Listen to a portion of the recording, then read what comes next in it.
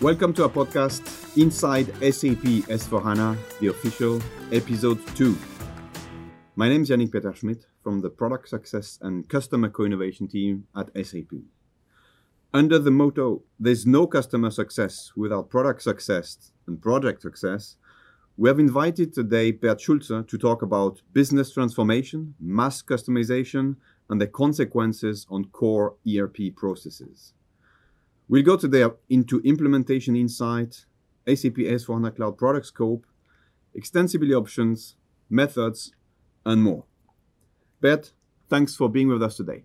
Before we talk business, tell us one thing about you that I don't know.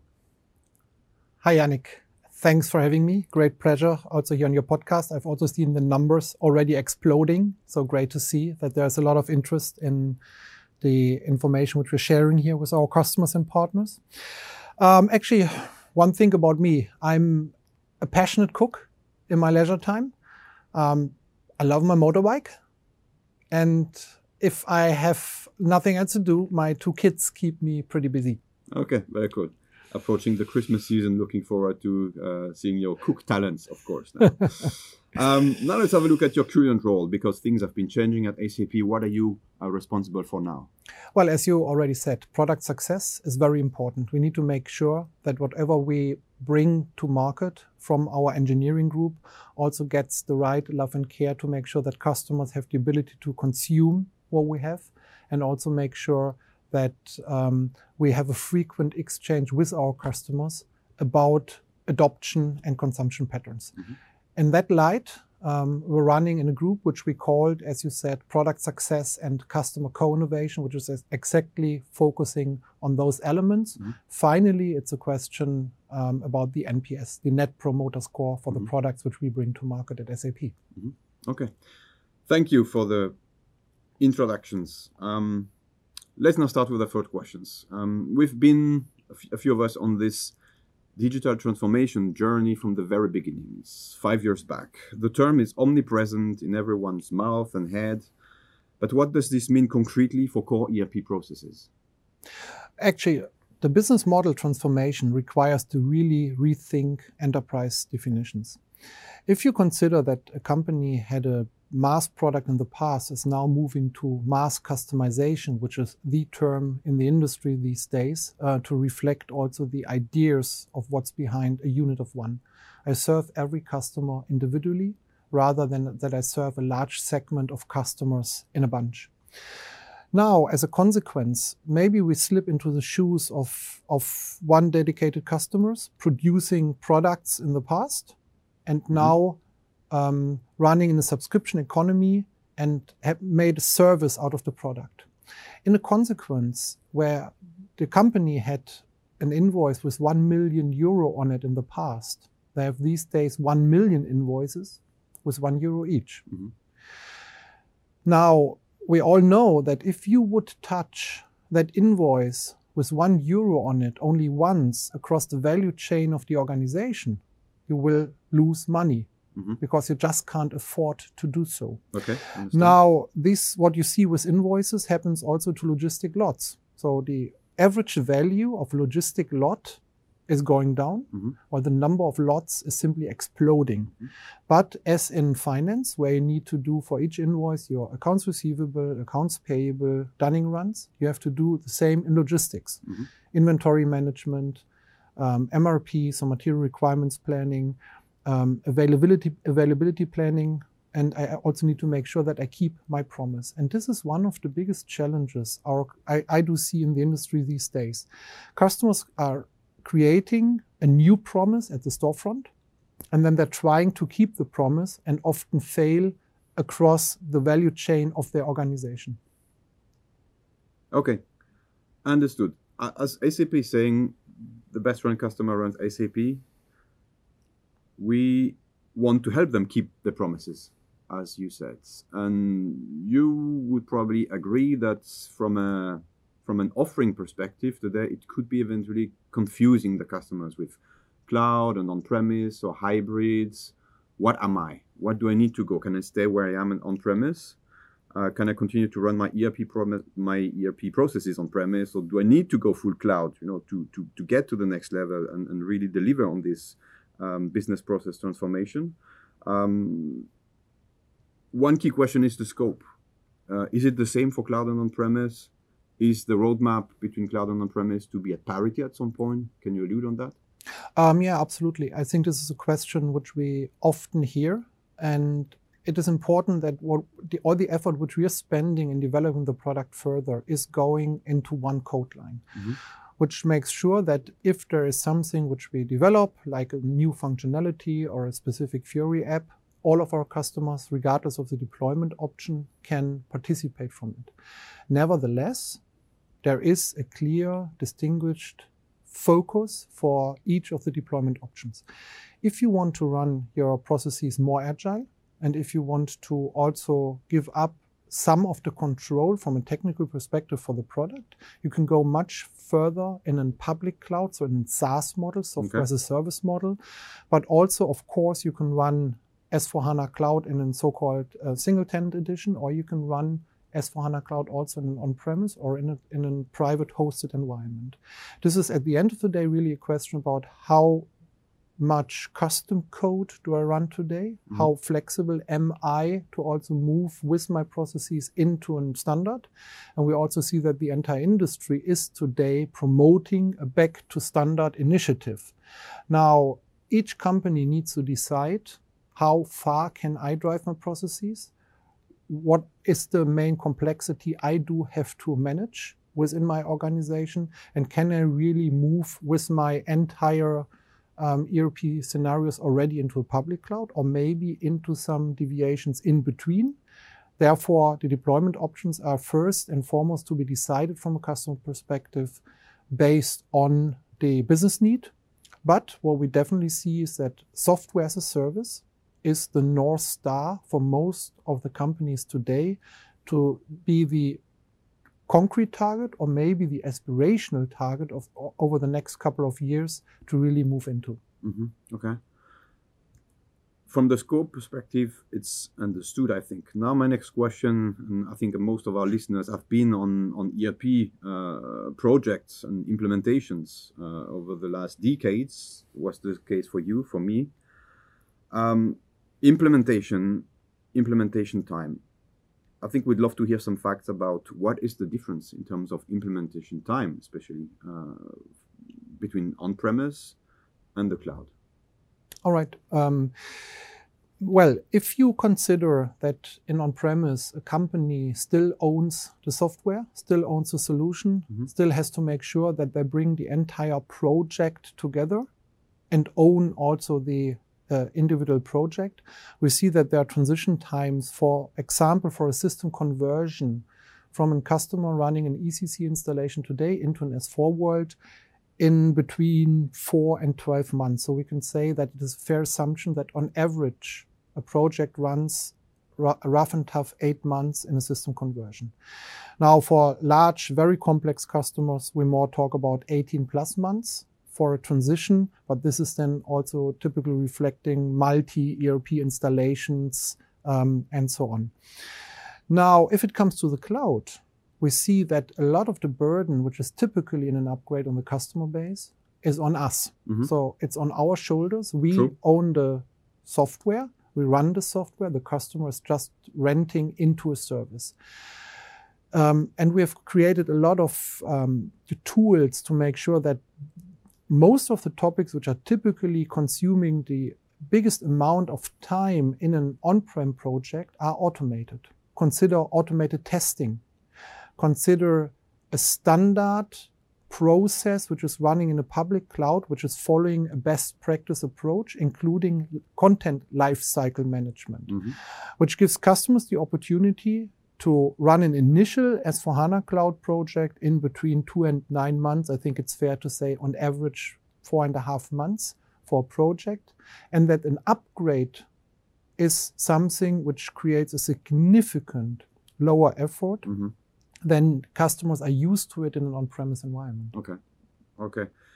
Very good stats, and to be honest with you, I think everyone expects the cloud to be faster as well from an implementation time. And I understand that there's on the one hand the slightly different focus, right? But what is the other part of this equation to get to that speed of implementation? I think you said between 4 and 12 months. This sounds a bit like magic, but there's no magic in ERP projects. So how do you get there, knowing that the scope is different, but what helps you kickstart and accelerate the project? Yeah, Yannick, I think the 4 to 12 months is something which we have even for an on-premise conversion these days. But if we consider in a public cloud environment, an upgrade takes place over an upgrade weekend.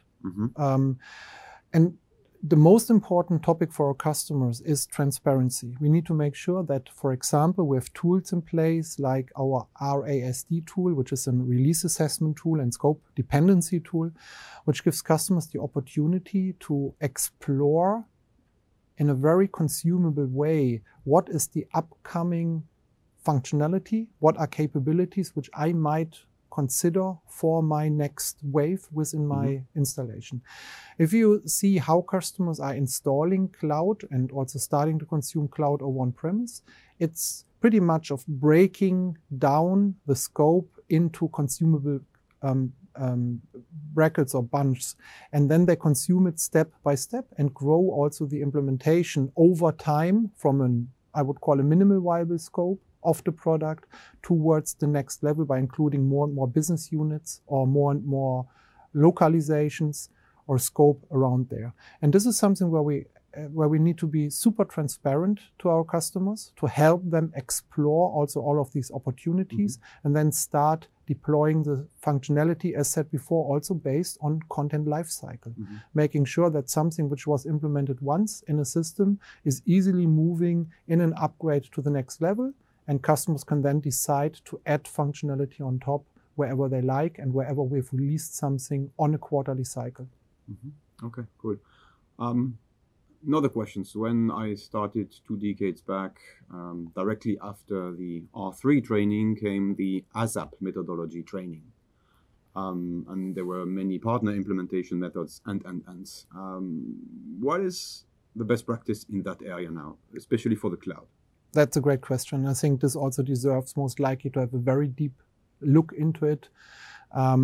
It's the SAP-Activate methodology which we're using here, which is an ASAP methodology, and you have very defined steps which are crucial to really follow also in a public cloud environment. It starts with the discovery phase.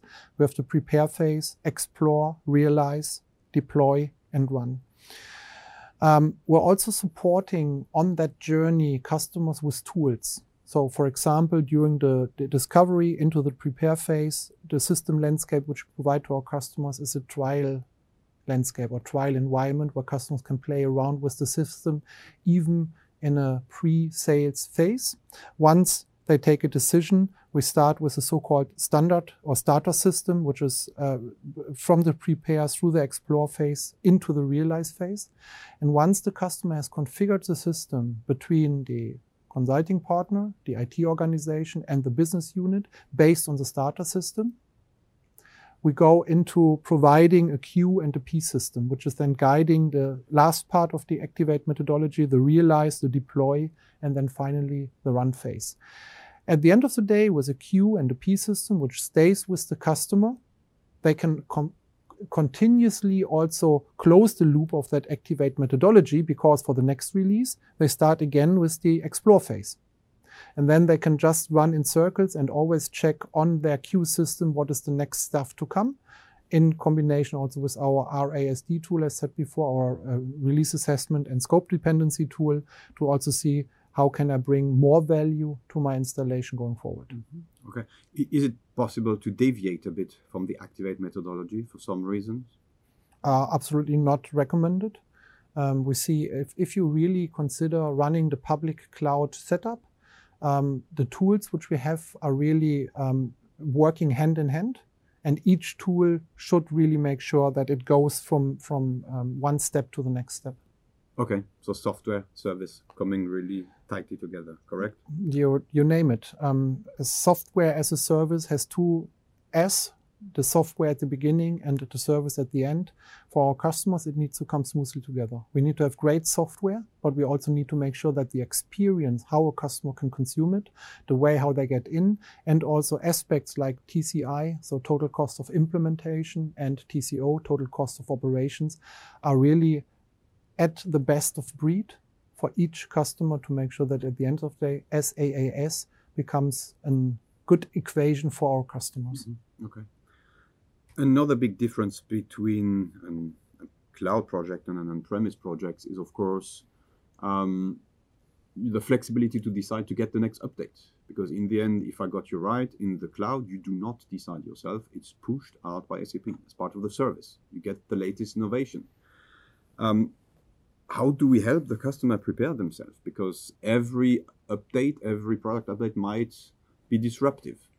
How can we help them prepare themselves, get ready, and make sure they really see the next update as a benefit and not as something that's going to slow the process down? Yeah, an upgrade is typically not disruptive. This is also important, and a big difference between what a customer knows in on-premise and how they might also perceive a quarterly upgrade as a critical pattern. Because customers who come from an on-prem mindset know how much it takes them to set up really the project for an upgrade with all the tests, custom code tests, preparation of the system, hardware preparation, but also the knowledge preparation of their teams. Now in the public cloud, again, most of that effort is anywhere on our shoulders, on SAP shoulders as a solution provider to bring customers to the next release. Concretely, there are different aspects how we support that processes. I said test automation. Mm-hmm. So typically a customer perceives into their queue system 2 weeks ahead of the upgrade of the P system already the latest release. Then they have 2 weeks to test it, which sounds in an on-premise mindset critical, by far too short. In the public cloud, you can automate almost all regression tests within the system landscape.